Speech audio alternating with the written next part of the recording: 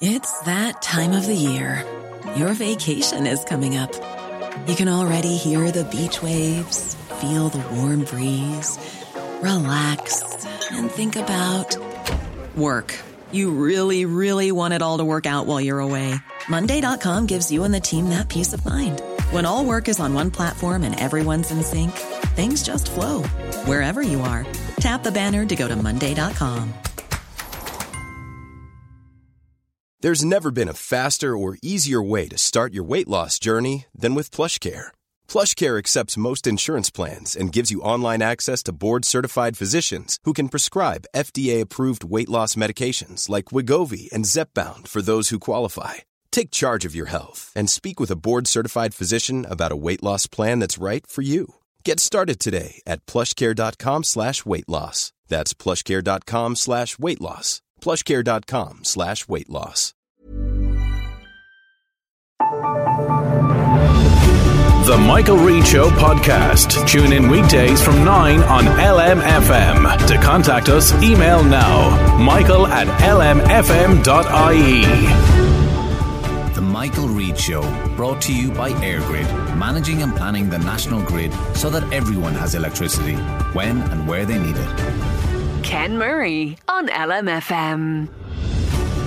Hello, good morning and welcome to the Michael Reade Show. This is Ken Murray sitting in for Michael until 11 a.m. this morning. If you want to get in touch, give us a call on 041 9832 000, or you can text or WhatsApp the programme on 086 1800 658, or indeed you can send us an email to michael@lmfm.ie.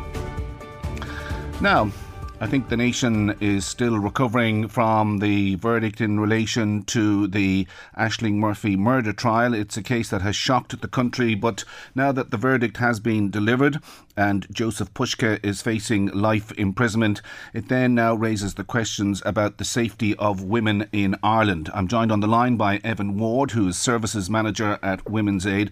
First of all, Evan, what's your reaction to the verdict? Good morning, Ken, and good morning to your listeners. Well, I suppose we feel a sense of sadness and relief.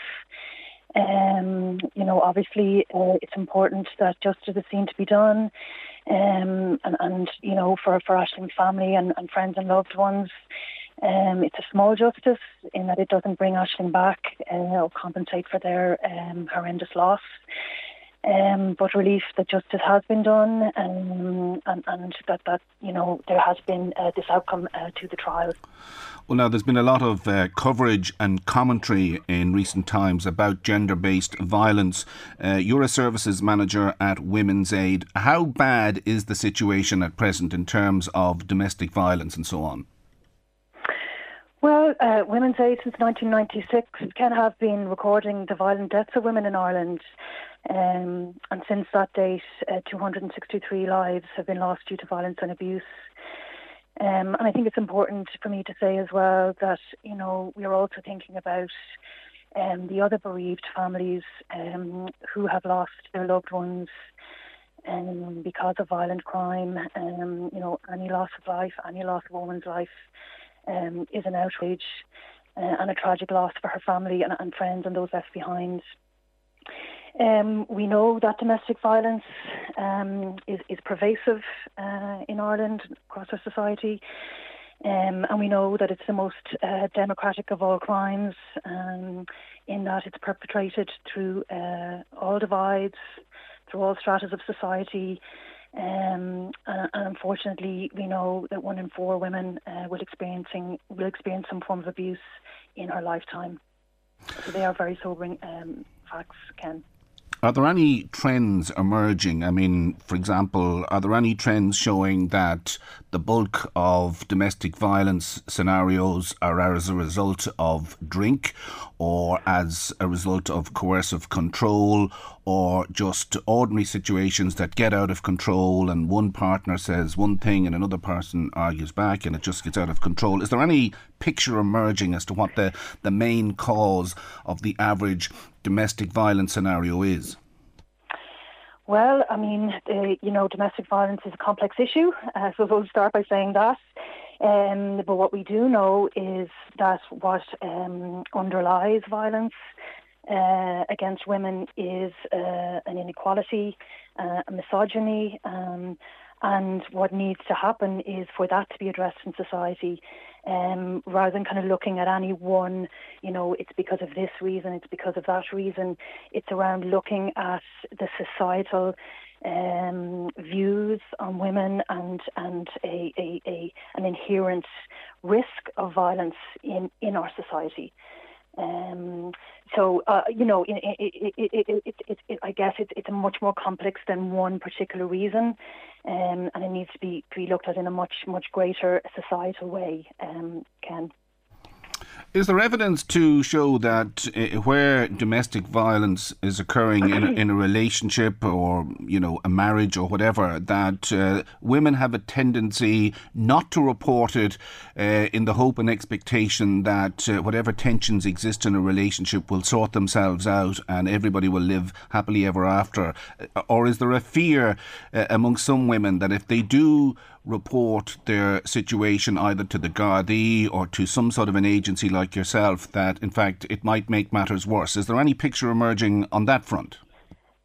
No, what I would say to that is that it is very, very important that any women listening to your show this morning reach out for support, and that was very important as well for me to say that reaching out for support does not mean that any caller or any woman will be forced to make any decisions or to take any actions that she does not want to do.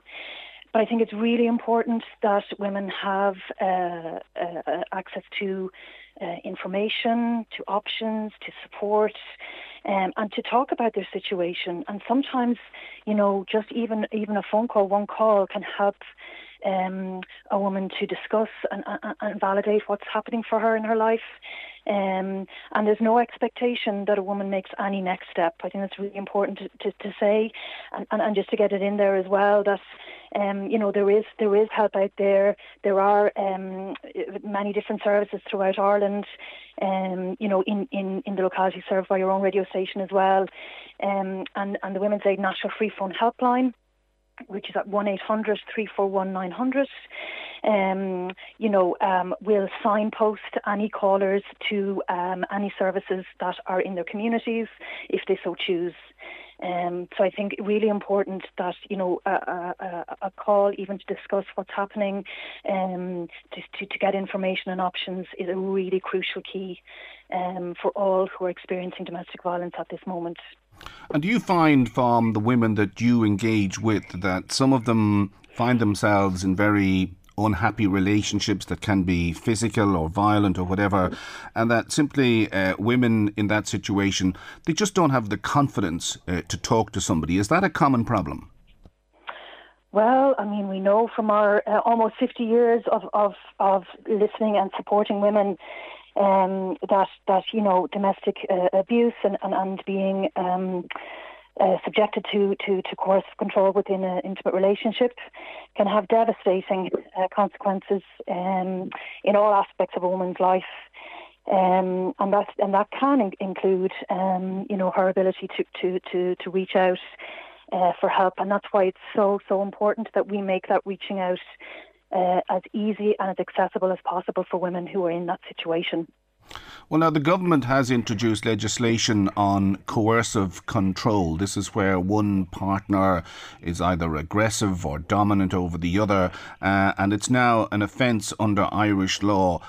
Do you think the government needs to do more to raise awareness about the legal framework that allows people who are subjected to coercive control to talk to somebody and get their problem addressed?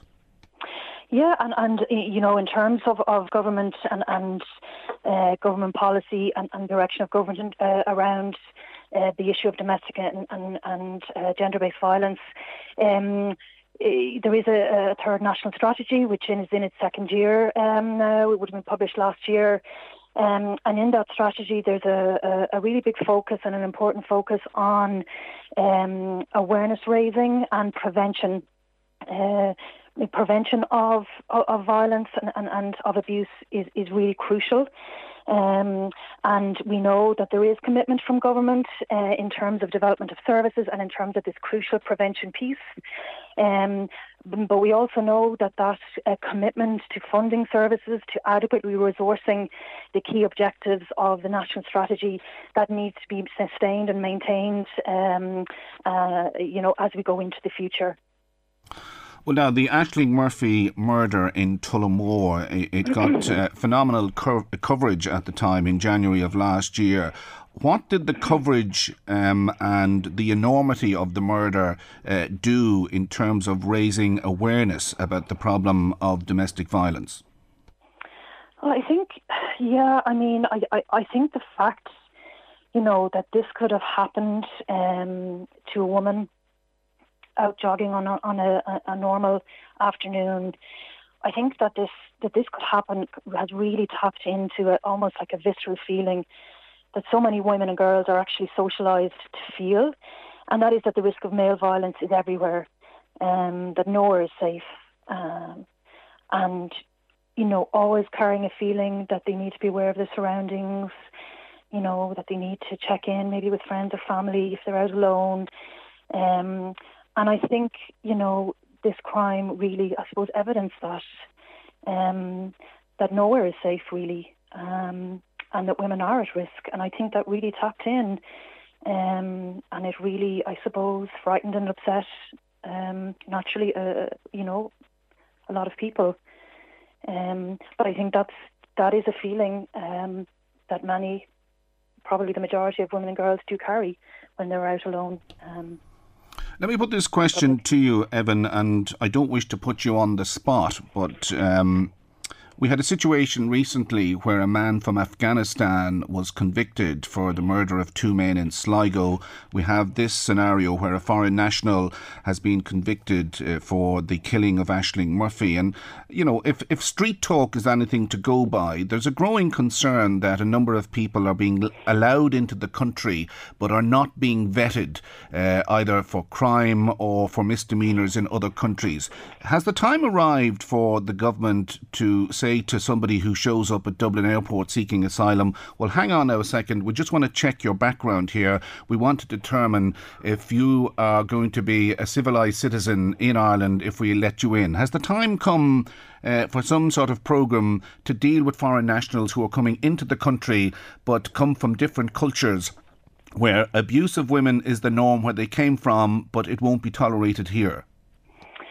Well, the reality is that when women are killed in violent circumstances, 2/3 are killed in their own homes by a male known to them. And like I mentioned kind of at the outset, domestic violence is the most democratic of all crimes in that it is carried out and perpetrated by men from all classes, across all sectors of society, and across all divides. Finally, Evan, if any women are listening to this programme and they find themselves in a situation where their partner is being abusive or violent to them, what advice would you give?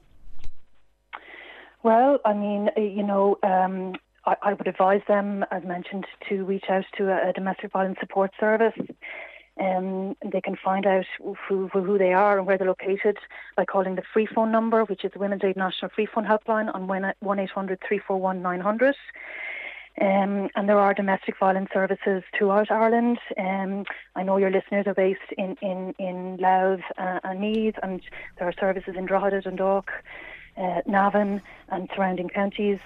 So it's really important, pick up the phone. There are also options around instant messaging if a call is not preferred or not possible. There is help out there. There are options. There are people who want to help.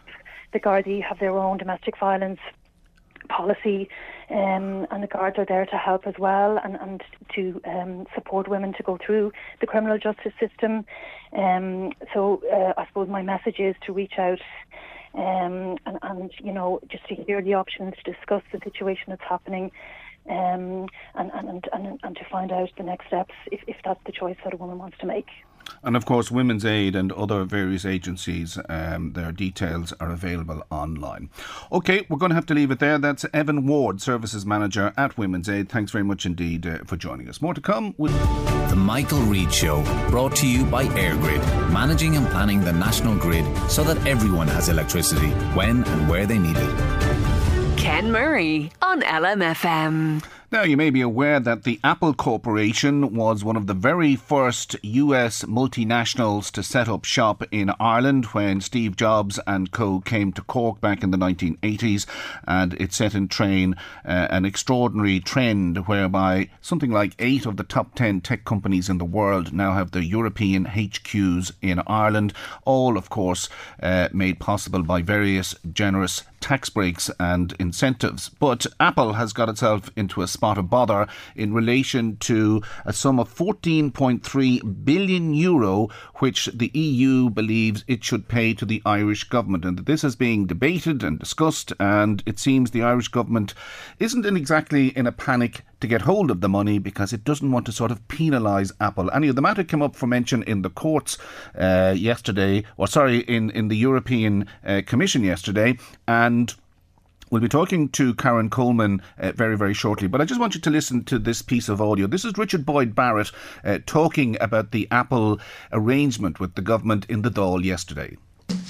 Minister, do you think there's ever been any other government in the world that has been told that they could have an additional €14 billion in revenue and said, no, we don't want it?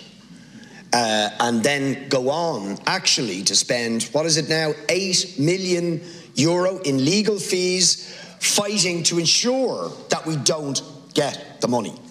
€14 billion is more than 3 times the housing budget. Imagine what that money could do to address the housing crisis. And now we have an opinion from the Advocate General of the European Union saying that essentially the original ruling effectively was correct. And remember what that ruling was, that Apple were paying only 1% tax. When they were supposed to be paying 12.5%, they were paying 1%, and that they owed us €14 billion and your government doesn't want it. Will you now withdraw from this case? You're way over time. Minister, please.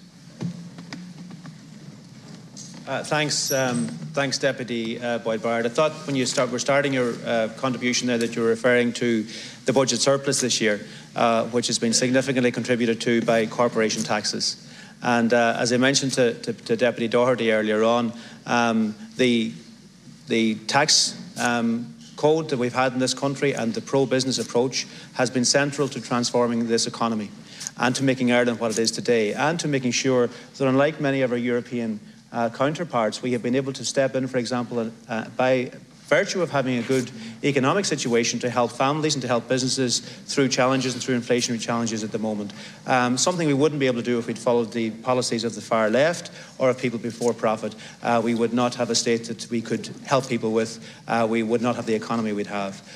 There is an issue there which I discussed earlier on, which is currently under consideration by the courts. So therefore I'm not in a position to comment on that particular instance. Because it's subject to judicial review. Deputy Sean Kenny.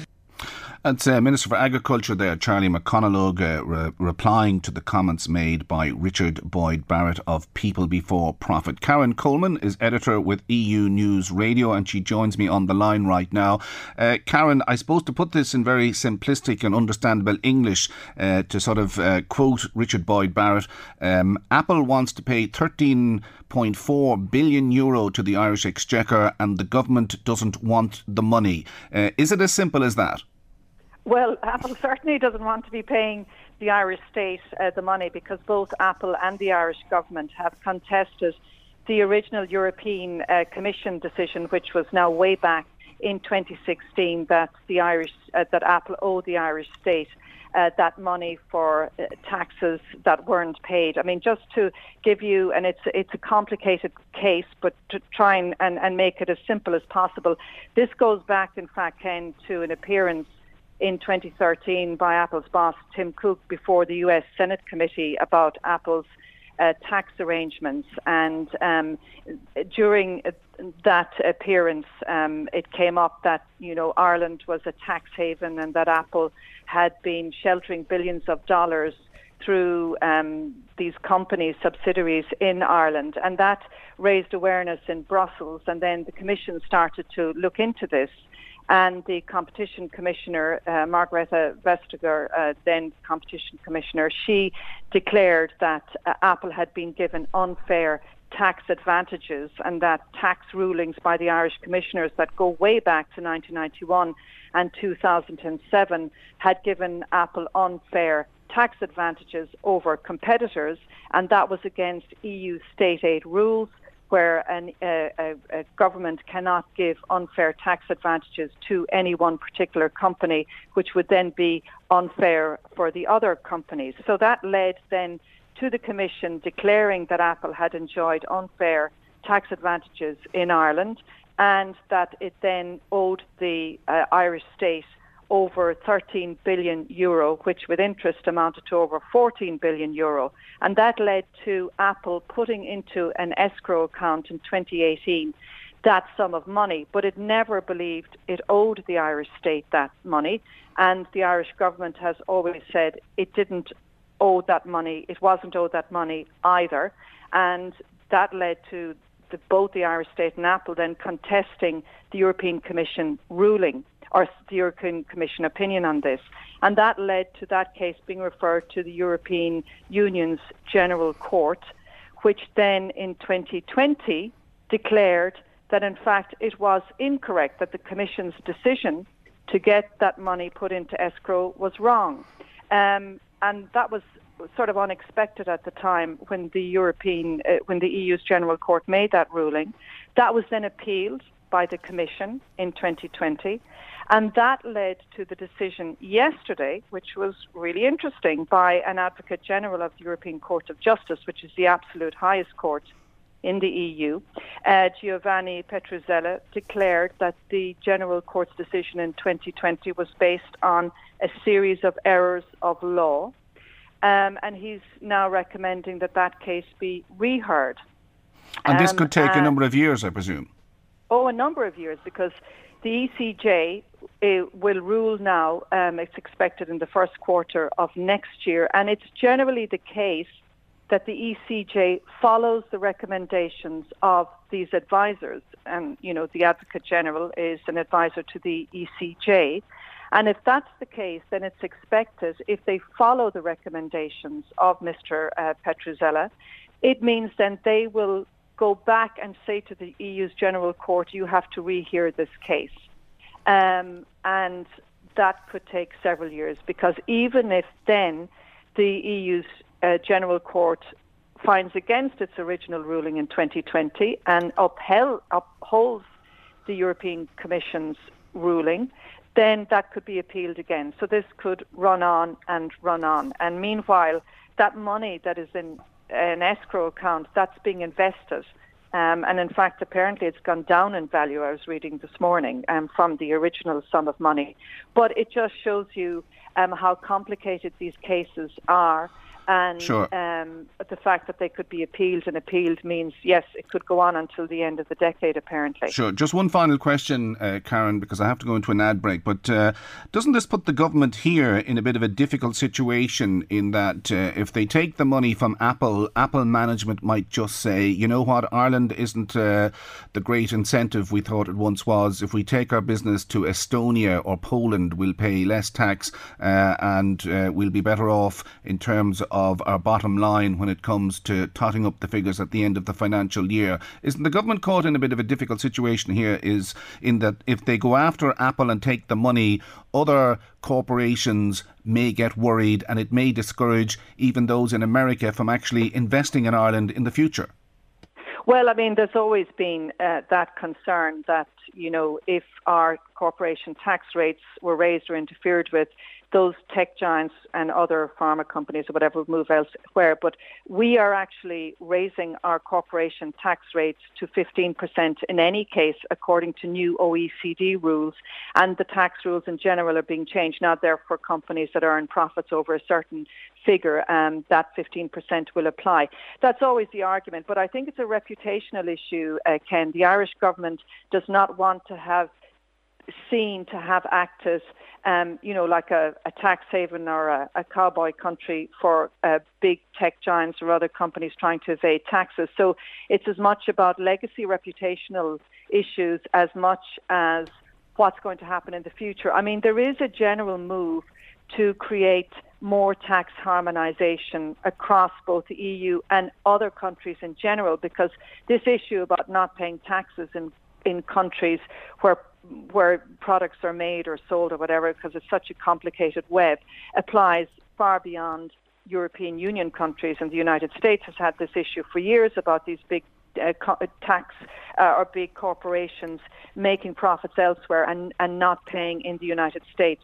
So I think there's a general move to better tax harmonisation in general across certainly maybe international or Western countries to better have tax harmonisation. But I think for Ireland, certainly, it doesn't want its reputation to be tarnished, and for this ruling to maybe show that it might have helped companies evade taxes if indeed that's what the General Court finds in the future. OK, well, something tells me, Karen, it's a story we're going to be talking about again and again and again. All right, good to talk to you again, Karen. Take care, and we'll talk to you again soon. That's Karen Coleman there, editor with EU News Radio, which covers the European Union and Commission for Irish radio stations. OK, more to come. We'll take... Ken Murray on LMFM. Now, the housing crisis, a united Ireland and building a better, fairer Ireland will dominate Sinn Féin's two-day Ardèche, which gets underway in Athlone today. The party is on something of a roll. It has the most seats in the Stormont Assembly in the north, albeit that the Assembly is not sitting. It won the most seats in council elections in the north, and it's currently topping the polls here in the Republic. One man who can give us some sort of an insight as to where the party is at is Gavin Riley, political correspondent with Virgin Media TV and columnist with the Meath Chronicle. Gavin, what's the mood in Sinn Féin at the moment? Is there a sense that they're on the verge of taking power here in the Republic? There probably is a sense, Ken, good morning to you, that this will be something. I don't want to say that they think it's an inevitability, because Sinn Féin, of course, will tell you that they are taking nothing for granted and that they will work very hard to make sure they win every vote whenever the time comes. But there's been a definite change of mood and perception inside the party in the last 6 months, that they're now kind of beginning to believe the hype, if you like, that they know that it would take a pretty remarkable turnout of electoral events for the party not to end up being some part of a coalition the other side of a general election. I mean, take, for example, I know you were just talking to Karen Coleman there about the Apple tax advice from the European Court of Justice yesterday. I met somebody from Sinn Féin in the Leinster House canteen not long after that news came out, and I kind of half-skiddingly said, oh, that's going to fall into your basket now when you guys are in government now after the next election. That's going to be your decision now whether we keep the challenge up or not. And rather than the usual thing that you might get, I'll go out of that, going, no, you're not in government yet, everything is, that usual kind of dithering or that kind of equivocating that you might get when they're trying not to immediately talk themselves into office. Immediately the response was, going to be a tricky situation now whenever that happens, that they weren't immediately discounting the prospect. So I think they know that many's a slip between cup and lip, but that right now it's going to be very difficult to form any kind of coalition without them, and that it would take a pretty dramatic turn in the opinion polls, for example, for the present coalition, the three parties that are in power right now, for them to be able to salvage enough seats that they perhaps could stay in power for a second term afterwards. I think everyone knows, including those parties themselves, that it's a long shot and that Sinn Féin would really be in the driving seat.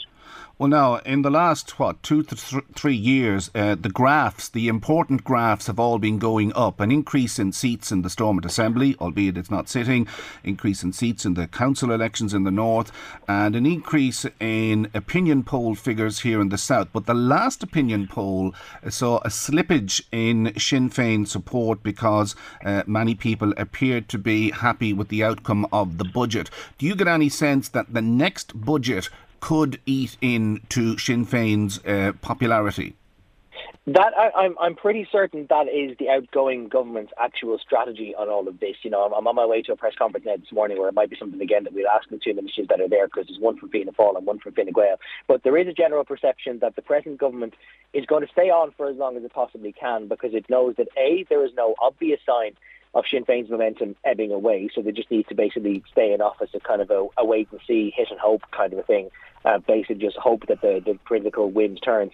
But also they do know, and this was very important if you cast your mind back to last springtime, you might have seen somewhat unexpectedly a lot of videos of Leo Varadkar and other senior Fine Gael ministers canvassing in town and city centres quite early on commuter mornings last February and March. And the reason they were doing that was not because there was necessarily an election just around the corner, but they wanted people to know when they're opening their payslips or whenever they got their payslip at the end of the month, they were trying to make the point, look at guys, if you're an average full-time worker, you're now 70 or 80 euro per month better off. Your energy bills are now down a couple of €100 because of our credit. And they were basically just trying to highlight that, yes, the budget might have been announced a few months earlier, but only now were people beginning to bear fruit from that. And I suspect that the present government is minded to stay in office as long as it possibly can, because it would wait until next spring. Bear in mind that the election doesn't have to be until sometime in the middle of March of 2025. They would rather wait until early 2025, hope again that the circumstances allow them to have a pretty good budget next autumn, and that they can then go to the people in January, February and March and say, look, you know, we've now extended free school books to almost everybody. Look at the tax cuts that you now are able to make a better benefit out of. And basically they're going to hope that people feel more comfortable in their pay pockets, because otherwise they know that if they were to go any earlier than that, there's a good chance of Sinn Féin running away with it. And one final note before you go on. You mentioned all the graphs and Sinn Féin doing well and everything. The one area of government in which they are not currently dominant is local authorities here in the south. But do bear in mind that in the local elections in May of 2019, it was actually seen as something of a bit of a blow for Mary Lou McDonald, because Sinn Féin didn't do terribly well at all, that they really underperformed. I think they only won something like 9% of the first preference vote. They really dramatically underperformed. Nobody expects that to happen again. And that means that even if Sinn Féin only have, by their standards, an average day out next June when we're electing members to Louth and Meath county councils and everywhere else, they're still going to come back with far more seats than they left with. So it's going to create this sense of momentum, and it really will create this idea that maybe in a lot of people's minds it might feel like a fait accompli that they're going to be in power next time round. Sure. The great concern from middle class people, and indeed the business and corporate sector, when one mentions Sinn Féin, is that if their rhetoric in the past is anything to go by, they're going to put the squeeze on the middle classes. In other words, the middle classes will be asked to pay more tax. The corporate sector will be asked to pay more tax. Do you get any sense that Sinn Féin is softening its position in relation to that type of policy? I suppose it depends on what your definition of the middle class is. Certainly if you were to look at their last alternative budget, they effectively weren't promising any kind of tax increase for the vast majority of people. I think by their calculations, only the highest 3% of earners would find themselves paying any more tax under a Sinn Féin government, and that was because there was going to be this idea of a solidarity tax where those who were on six-figure salaries might have a slightly higher rate of tax that they might pay on anything above 100 or 120,000. But by and large, Sinn Féin's stance now is that they wouldn't do anything to try and penalise anybody below that. But I think particularly because they recognise that with the rising cost of living in the last number of years, that even if you're on an ostensibly very good salary of 60 or 70 or 80,000, that it perhaps doesn't go as far as it might have done in the past. Now, the response to that, of course, would be that Sinn Féin might perhaps then clamp down on the corporate sector. Again, this harks back to the previous item. You know, Sinn Féin were very critical about the idea of even pursuing a defence in that Apple case. They wanted Ireland simply to roll over and take the 14 billion because they reckon that the state could do better with that money and that it shouldn't be trying to defend the principle of Ireland's previous tax law. Even still, though, on that front, you can see a little bit of moderation, because you can see Mary Lou McDonald going out of her way to almost act as something like a proxy Taoiseach, sitting down with big industry, Pierce Doherty and Rose Conway-Walsh, the finance ministers, as would be, sitting down with industry, David Cullinan, having meetings with hospital management. They are effectively trying to make sure that there isn't some sort of industrial panic whenever they do perhaps take office, that they want to make sure that people do think of them as straightforward operators and not people who are going to turn the apple cart upside down. If anything, really the challenge for Sinn Féin next time around might be to convince the voters that they are delivering something like radical change, while also convincing those who hold the wealth in the country that they are not going to be as radical as they say.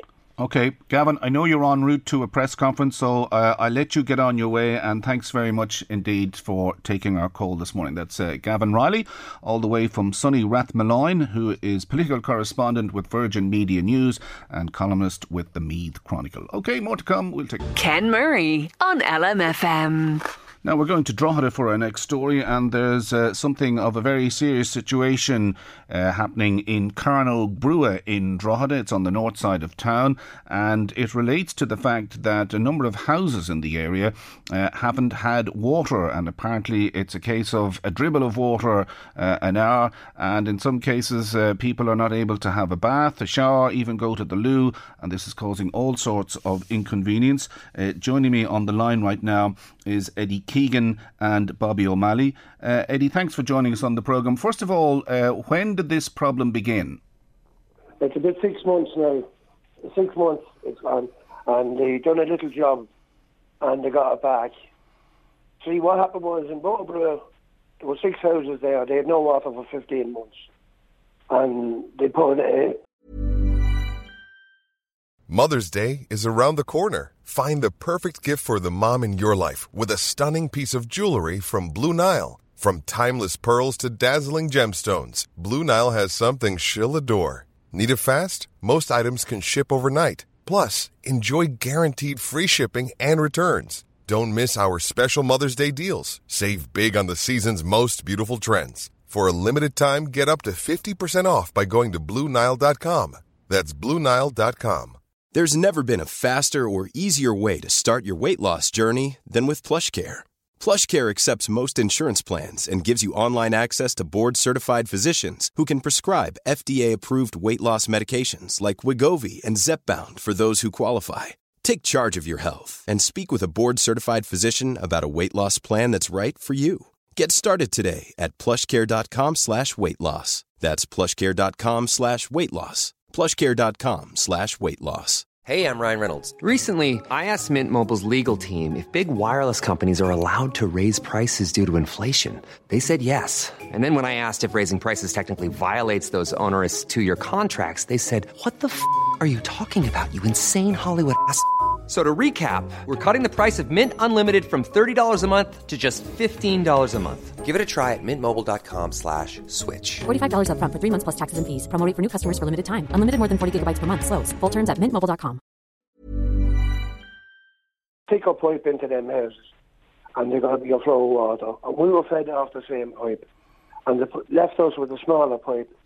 And we were only getting a dribble of water at night when them people stopped using water. We get a bit of water and it would fill our tanks at night. My tank would start filling them around 8 o'clock at night. Now that doesn't happen at all because they're going from Billy to Jack. They're walking one area and cutting off another area. They don't know what they're doing. They're like headless chickens going around. And it's serious. I have no heating in my house because I have no water in the attic. There's 4 days. And down with the flu and it's no help. Not even the call to the house would say, well, there's no water there, there's a drum of water, and they'll get you a toilet for you or something like that. No one can be ours or nothing. Like, it's scandalous what's going on in this country at this day and age. Like, they can send men to the moon, they can do major heart surgery, and they can even send me Hill Martin to China. So there's something wrong somewhere, and they can't put water in the pipe. Bobby O'Malley. Yeah, Bobby, you live in Carnog Brua as well. What sort of an inconvenience has this created for you? Same as Eddie has pointed out there. We don't have water during the day, and it's at night time when it comes in. About 10:30 at night now, my tank will start filling. You have to make a decision the next day. Are you going to have a shower? Does the wife want to do a wash? You have to fill buckets at night time to flush your toilets down, you know. So it's a total inconvenience across the board.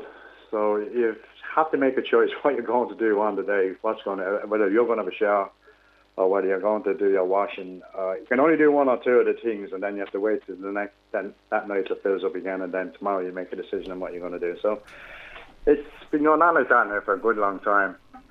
And we've been in contact with Laird County Council. In fairness, they have nothing to do with it, you know. It's Isca Ireland that have it now. And they have a contract crew out doing the work for them. And I've been in contact with them, and they were very helpful. They've been above here with me, and we've been looking for pipes underground for the past couple of days, and we're trying to sort the problem out, you know. But it's a very long, drawn-out process, you know. And Eddie, if I can come back to you, I mean, how are you managing for water? Well, I'm going to tell you now. My young fella goes over to a friend of his across the road, and he gets bottles, well, not bottles, tanks of water, and brings them across. And we have to carry them up the stairs to use in the toilet. We don't bring them up into the attic. At the moment, my attic there's 2 inches of water in that pipe, so that means I have no heating again. In the tank, there's 2 inches of water, and that's exactly what's in the water. It's unreal, like, at the present day. This shouldn't happen at the present day. If they came along and fixed a temporary fix to give people water, they can have heating. The heating is at this stage of the game, at the time of months now that's coming in. Heating's a lot to do with the house now. You know, and it's scandalous the way we're treated. The bells are going around the town all summer, filling the flowers, watering the flowers. Could they have not put an extension pipe into that, drove up into 6 houses, and put the extension pipe up into the attic and fill the tanks? At least the old people here in this street would have heating. And they could either wash clothes or they could have a shower. It's serious at this stage of our life. I don't know. Bobby, let me come back to you. Yeah, Bobby, let me come back to you. I mean, in terms of local political representatives, who have you spoken to and what have they said? I was getting very frustrated with phoning the Louth County Council, getting nothing down. I have to say, I got P.O. Smith on the job with me, and he did a lot of work in behind the scenes. He told me that he was going to meetings on a Monday night to the Louth County Council meetings and bringing this forward at the meetings. And they took it on board, and he was in contact with Isca Aaron as well, talking to those. And they have been coming around, which he's been very helpful to me anyway. I appreciate what he done for us, you know, because he's the only one that was doing anything for us, actually. And have you spoken to anybody else? We did make 1 or 2 phone calls, and we didn't get any response back from them. So we just said, to hell with that, you know, if they're not going to bring you back, what's the point in running after them, you know? I'm not mentioning who we. Yeah, sure. It makes no odds, you know. But I made 1 phone call to P.O. and he took it on straight away. So I just want to say thanks to that guy, you know. Very good. But what are, if you like, the neighbours in Carnogue Brua saying? What are they saying? Well, people, like there's one side of Carnogue Brua has water and the other side hasn't. The 6 houses my side hasn't got the water, right? And there's 6 the other side, you know. This problem started in the front of Brua. When they came to do the job, the problem was put around the corner onto us, you know. So my neighbours across the road that has water are wondering if this job is going to be done, will the problem be pushed over to them? You understand what I mean? Sure. And they're just very annoyed that it's gone on for so long, I mean, without water. And it was okay in the summertime there. It was warmish, it wasn't bad, you know. But the winter's coming in now, and as you listen to Eddie there, no heating at night time. Like these are elderly people. And there's other elderly people in the block as well. So they're all it's just gone on too long. And Eddie, are you getting any indication that this lack of water is causing tensions in families? Well, there's a girl up there next door to Bobby there. she's a young child and she can't wash the young child. She can't get hot water. And she didn't realise, because you wouldn't see this girl during the day and that, because she goes to her mother's and that, you know. But she didn't realise, and she's not long in that house. And she was getting plumbers and plumbers and plumbers to see what was wrong with her water and all that. And it cost her a fortune. And the woman next door to me there lives in number 10. She was in the shower and her shower blew up because there was no water going into it. And she rang twice and came out to look at the shower, and it's because there's no water coming in. Like, they don't know what damage they're doing with not putting water in. Like, look, the heating. I have gas heating and all the radiators. So if I've no water in the tank, there's no way of feeding them radiators. So I can't put them on because in case they blow it. I might blow the gas tank and that. You know, I don't know. It's I don't know what's going on in this country. I think that this is going on so long. It's on 6 months now or a little more, and they can't come and just say, "Wait, I'll fix that there." Instead of fixing that, they fix that and they break someone down the road. Like, at the beginning, Irish Water doesn't know all the pipe work in the town. Sure. And that's why the corporation here in the town should have given them men that knew the work, where the pipes were, and this, that, and the other, so they could fix them. But Irish Water bulled into it. I'm not saying bad about Irish Water. Irish Water bulled into it, and they were taking water off Peter to PayPal because they didn't know. And it should have been corporation working alongside them, and that would have solved it because they knew every pipe in the town. Well, let me tell you, Eddie, if this irritates you, we've got Peadar Tobin coming up in half an hour talking about all the billions that's being wasted by the state across a range of areas. So I hope we're not getting... I hope we're not getting your blood pressure up. But Bobby O'Malley, if I can come back to you, in terms of the fact that you don't have water and the fact that one or two local representatives are, if you like, making the case on your behalf, how hopeful are you that this problem will be solved in the next week or two? Well, I heard about Imelda Munster above in the Dáil the other day, brought it up. And I don't know whether that rattled a few cages, but I got a call from Ishka Water that night telling me that they were starting work in Butterborough Friday morning, and would we keep the driveways clear from cars that we're going to start work on it. So I went out this morning, and GMC was there this morning putting out bollards and things on the green. So whatever happened with Imelda above in the Dáil, I must have, as I said, rattled a few cages because they were here this morning and I can see fencing that they're going to fence off. So things are happening. When I got the call from the guy from GMC, he's an engineer that was here with me in my back garden and that we were trying to work out piping and that, you know, he rang me and says, there was an estimation done on it and it was passed and they're going to do the job in Butterborough now. Okay, well, we've been on to Ishka Éireann and Linda McKenny got in touch, and this is the statement from Ishka Éireann, and it says as follows. Ishka Éireann is working on solutions to help resolve the persistent problems for the residents in the Carnog Brua estate in Drogheda. In some older estates like Carnog Brua, water connections are typically made of iron or lead. These were installed to the rear of properties and are often referred to as backyard service connections. The pipework, due to age and deterioration factors, can be a significant source of leakage. Backyard water services are usually shared, running through neighbouring properties, making it difficult to detect and repair leaks. Since properties may share a connection, leaks and bursts can affect all properties in a neighbourhood, which can result in low pressure.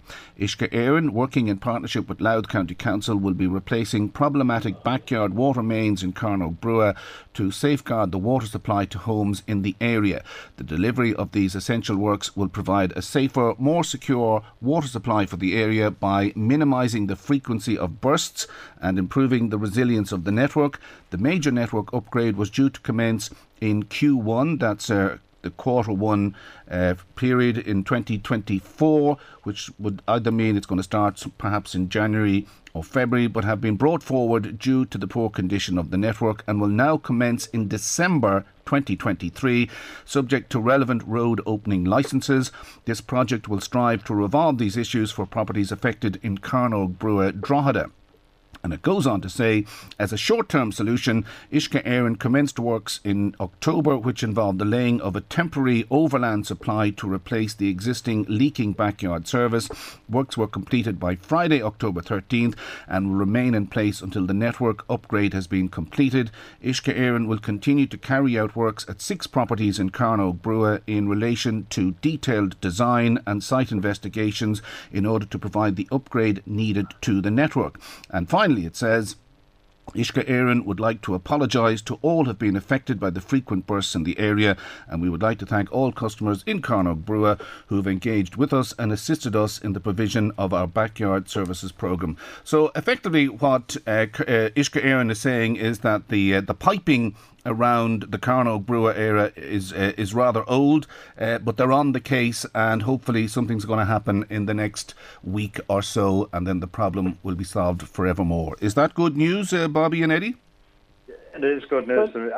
I've had a GMC at my back and dug up my garden the day before yesterday looking for those pipes. And they had to go 2.5 feet down in the ground, and they did find them. They're old, they're 70 years old, and there's no, what would you call it, plan. They can see the main pipes coming into the town, into Butterbrua, but the offlets into the houses is so old and underground. But we traced some in my garden, and then I think the thing unfolded in the Dáil, and there was a different outlook of it, and then I got a phone call that night saying that they were starting Friday morning, which they were coming. They were there this morning now. Okay, well look, it seems this is a problem all over the country where piping that was laid into the ground long before many of us were born is now starting to reach the limit of its life, and leaks are occurring all over the place. Okay, hopefully this problem will resolve itself in the next week or so, and we leave it at that. That's Eddie Keegan and Bobby O'Malley on the line there from Carnog Brua on the north side of Drogheda, talking about the water issues they're having in their areas. Okay, more to come. We'll take a break. On LMFM. Now, we've had an update from Uisce Éireann in relation to our interview regarding the water outage at Carnog Brua in Drogheda, and we got a statement in from Uisce Éireann just in the last few minutes, and what Uisce Éireann is saying is that they will be mobilising a specialised team to prepare for the laying of a new water main, which will be incorporated into the major network upgrade which is required. The revised fix will help to mitigate the issues for the properties affected in the Carnog Brua area of Drogheda. So Uisce Éireann are very much on the case, and hopefully that problem will be fixed sooner rather than later. Now, if you're a dog owner, well, it looks as if things are about to get a little bit tough for you. Have a listen to this piece of audio. This is John Lahart speaking in the Dáil yesterday. Minister, in your capacity as Minister for Agriculture, you came to Glenasmole Valley in my constituency last year to highlight, quite rightfully, the threat that out-of-control dogs can pose to livestock. While I think both of us would recognise that the vast majority of dog owners in this country are very responsible, and while welcoming the measures introduced or announced by the Minister today in relation to possibly extending the restricted breeds, also acknowledging that there has been an increase in attacks by dogs on individuals, both here and abroad. It seems to be increasing. While acknowledging and accepting what the Minister is doing, does the Minister also accept that really enforcement is where this is all about? You can increase the amount of on-the-spot fines that people have to pay. You can widen the range of restricted breeds out there. But if people continue to walk their dogs without muzzles that are meant to have muzzles, or allow them off leashes in parks and on streets where they're meant to be on leashes and with muzzles, simply more enforcement is required. And does the Minister agree with me on that? Thanks, Ken Collins. Yeah, thanks for raising this. And I know visited the Dublin Mountains with yourself and local IFA chairman Donny Anderson as well not so long ago, and we discussed this issue, Deputy Lahart, and I know it's something you're a strong advocate on. We have been working at government. There's 3 departments that have cross-departmental responsibility. Myself, Minister Humphreys in the Department of Rural Affairs, and Minister O'Brien in the Department of Housing. We put a work group together to try and address some of these issues. We'll be progressing legislation. We're finalising legislation at the moment in terms of improving enforcement. But you're right, enforcement is a key part of it. And also respect. Respect by those who own dogs for other people and for how their dogs interact with the environment around us, and also respect for the animals themselves as well in terms of how we make sure that animals are cared for and properly looked after. That's Agriculture Minister Charlie McConalogue answering questions there from Fianna Fáil TD John Lahart. Fine Gael Senator John McGahon joins me on the line right now. Isn't that a problem, John McGahon, that in relation to the Control of Dogs Act, that enforcement will be the key? Yeah, Ken, I think it is. And while I can't speak for John Lahart because he deals with South Dublin County Council and I don't know how good or how bad they are with enforcement, what I can speak about is Louth County Council. And I believe, and I see it in the facts, the dog wardens in Louth County Council are very proactive, they're very efficient, and I don't think enforcement is an issue in County Louth at all. And that's actually borne out in the data, because in 2022, Louth County Council had the second highest number of fixed penalty notices. That they issued 147, and that was second only to Cork, who issued 170. And indeed, in 2031, they were the highest in the country for issuing fixed penalty notices, with 231. But of the 147 last year, 65 was for not having a valid dog licence, 48 was for dogs not being under proper control, 25 was for restricted breeds. And the council issued an average of 1,000 Section 16 notices every year, which requires dog owners to submit proof that they have a dog licence. And finally, the dog wardens in County Louth made 4,000 house calls last year, door-to-door checks. So I think Louth is doing extremely well when it comes to enforcement. OK, that may be the situation in Louth, but this Control of Dogs Act, I mean, can you talk us through the legislation and what people can face fines or prosecutions for? Yeah, so to give the background context of it, the Control of Dogs Act dates back to 1986. And even back then, financial penalties were put in place. Now, what Minister Humphreys is doing is enhancing those measures. So like everything, in all walks of life, there's irresponsible people, and unfortunately we have irresponsible dog owners. And by increasing these fines, I think it's really ensuring that responsibility comes to those people, that they don't cause harm to other people, pets, livestock. But just to be clear about it, some of the offences at the minute are no dog licence. That's going to increase from 100 to 150. No identification on dogs. That's going to increase from 100 to 200. A stray dog, for example, in County Louth, if you came across a stray dog, or if I lost my dog and it went stray, you would have to pay €20 to reclaim it from the pound. That's going to go up to an on-the-spot fine of 150. And perhaps the most important one, dogs who are not kept under control, that fine is going to go from an on-the-spot fine of 100 to 300. So there are a couple of things that Heather Humphreys has introduced. And as I said, it's really targeting people who are irresponsible with their dogs. That's sure, but I have to put it to you, I mean, and it comes back to the question of enforcement. I mean, the vast majority of people listening to this very programme, in all likelihood, have a dog in their house. They may have 2, but a dog is a pet.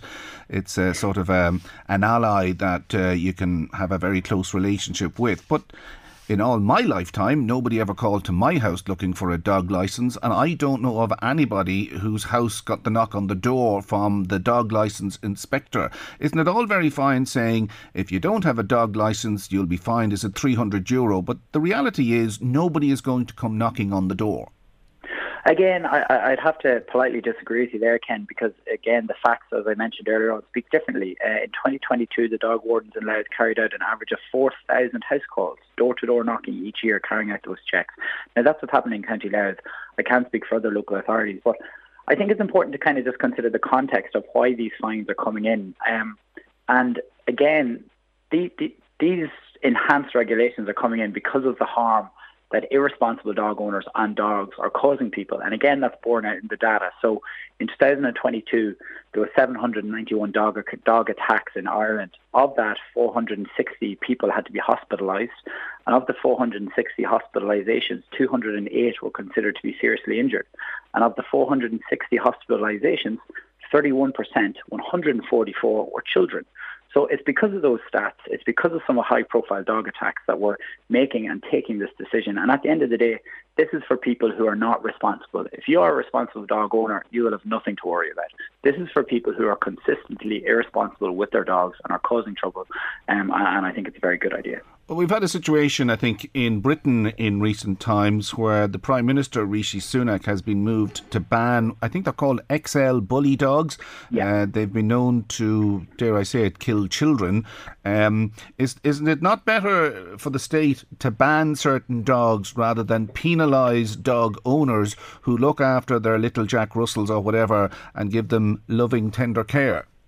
Yeah, I think that's a good question. So in Ireland, no dog breed is currently banned in Ireland, but there are 11 types of breeds that are on what's called the restricted dog list, and they have certain requirements for those breeds. So let me give you an example about it. One of the 11 breeds is an English Bull Terrier, or a German Shepherd is another one. So if you had either of those two dogs, when you have that dog outside, the dog must be on a muzzle, it must be on a leash that's no longer than 2 metres, and it must be controlled by someone over the age of 16.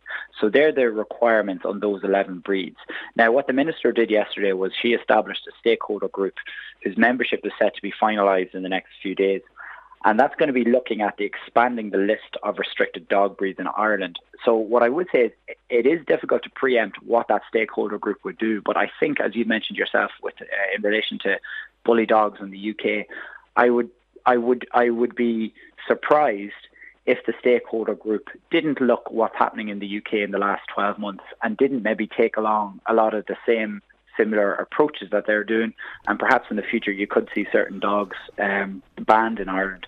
Now, I don't want to preempt it, but I think they will adopt a similar approach as to what the UK has done in the last 12 months. OK, well, there's an opportunity, John, for a private member's bill in the Senate to, if you like, ban certain dogs in the country. Anyway, we're going to have to leave it there. Thanks very much indeed for joining us on the programme. That's Fine Gael Senator John McCahon talking about the Control of Dogs Act. OK, more to come. We'll take a break. Ken Murray on LMFM. Call Michael now. 041 983 2000. The Michael Reade Show, brought to you by EirGrid, managing and planning the national grid so that everyone has electricity when and where they need it. Ken Murray on LMFM. Now, the next time you hear the Gardaí say that they can't afford to recruit extra Gardaí because they're being badly paid, or nurses are being badly paid, or teachers are being badly paid, or there isn't money to fill in potholes, well, you might keep this next piece of audio in mind. This is Peadar Tóibín speaking in the Dáil yesterday.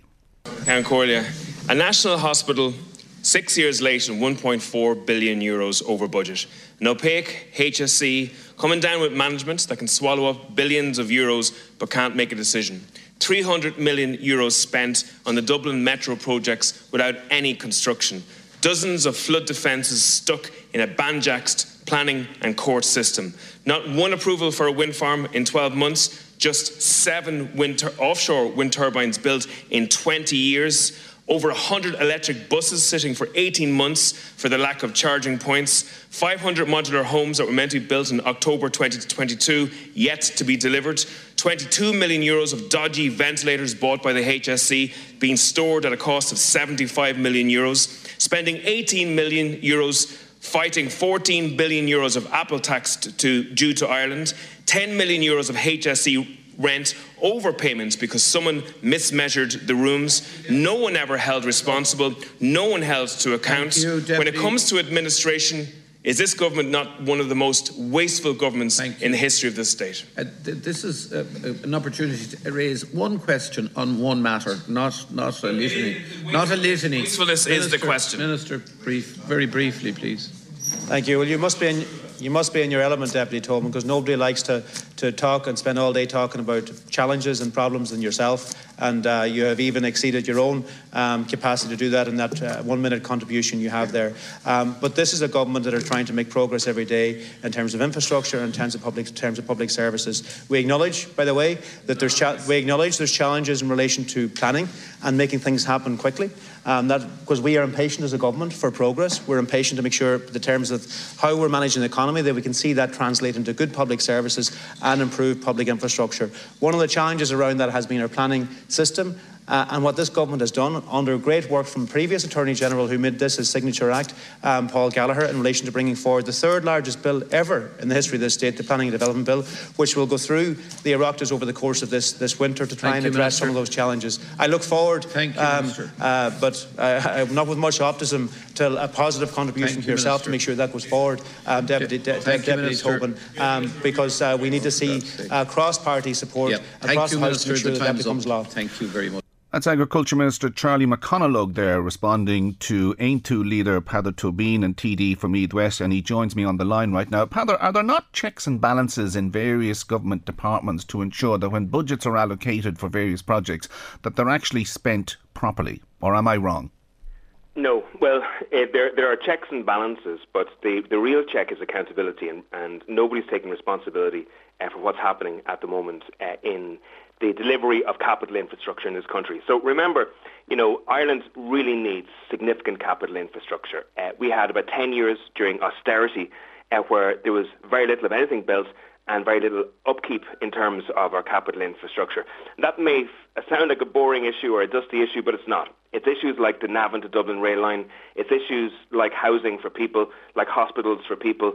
It's issues such as transport. So the big issue that I have at the moment is we have a accountability, responsibility-free zone when it comes to delivering capital infrastructure. I'll give an example. The National Children's Hospital, obviously, 1.4 billion euros potentially over budget, 6 years delayed.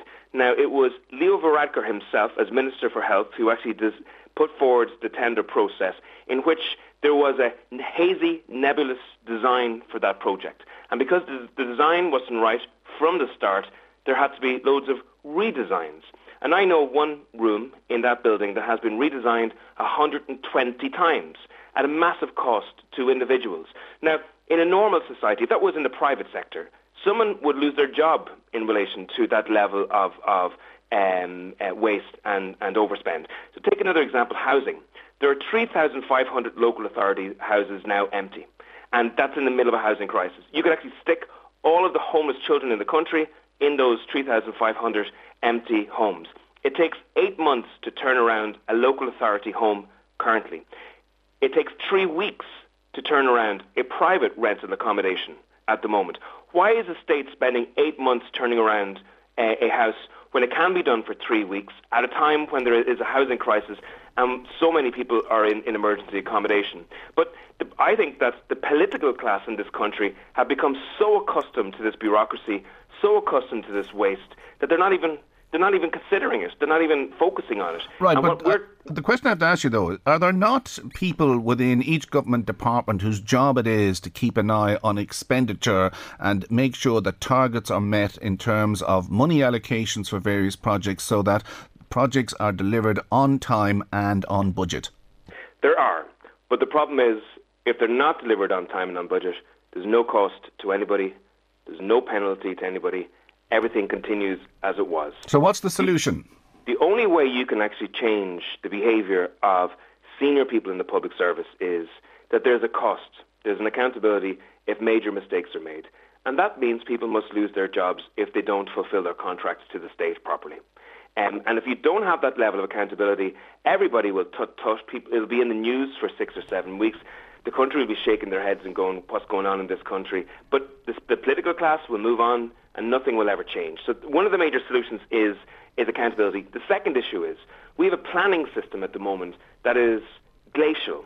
If you want to get planning an application for a house or for a major infrastructural project, it can take years to do.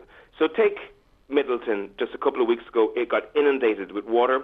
Sure. They have been working on developing a plan for a flood defence there since 2015.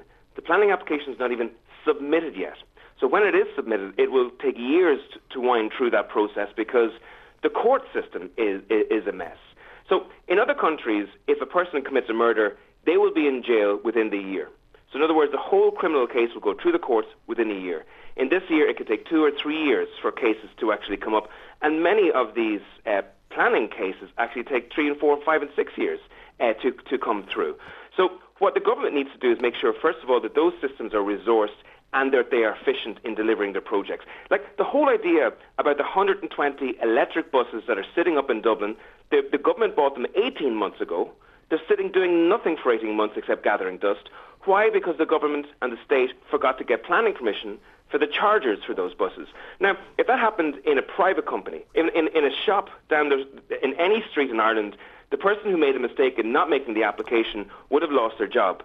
But that person will never lose their job in senior public service situations. Finally, Peadar, and very briefly, I mean, if you were in government, if you were a minister, what exactly would you do to ensure that when civil servants are asleep on the job and there's budget overruns and there's millions being paid out for this project and millions being paid out for that project, but there's not enough money to fix the local potholes, what would you do to sort this out?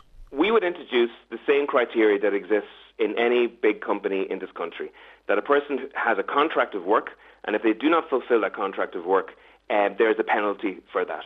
You do your best to help the person if they make a mistake, for sure. You put in supports if people make mistakes.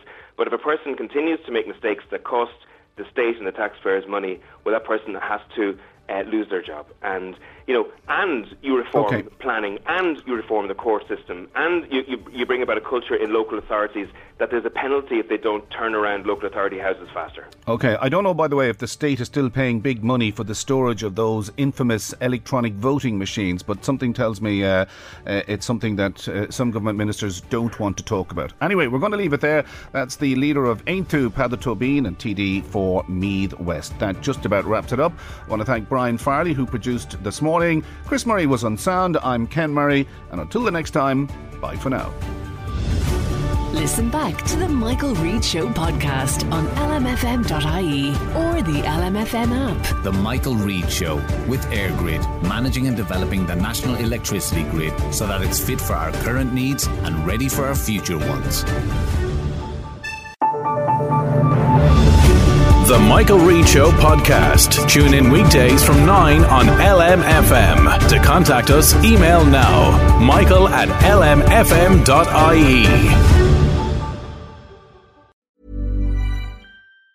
Planning for your next trip? Elevate your travel style with Quince. Quince has all the jet-setting essentials you'll want for your next getaway, like European linen, premium luggage options, buttery soft Italian leather bags, and so much more. And it's all priced at 50 to 80% less than similar brands. Plus, Quince only works with factories that use safe and ethical manufacturing practices. Pack your bags with high-quality essentials you'll be wearing for vacations to come with Quince. Go to quince.com/trip for free shipping and 365-day returns.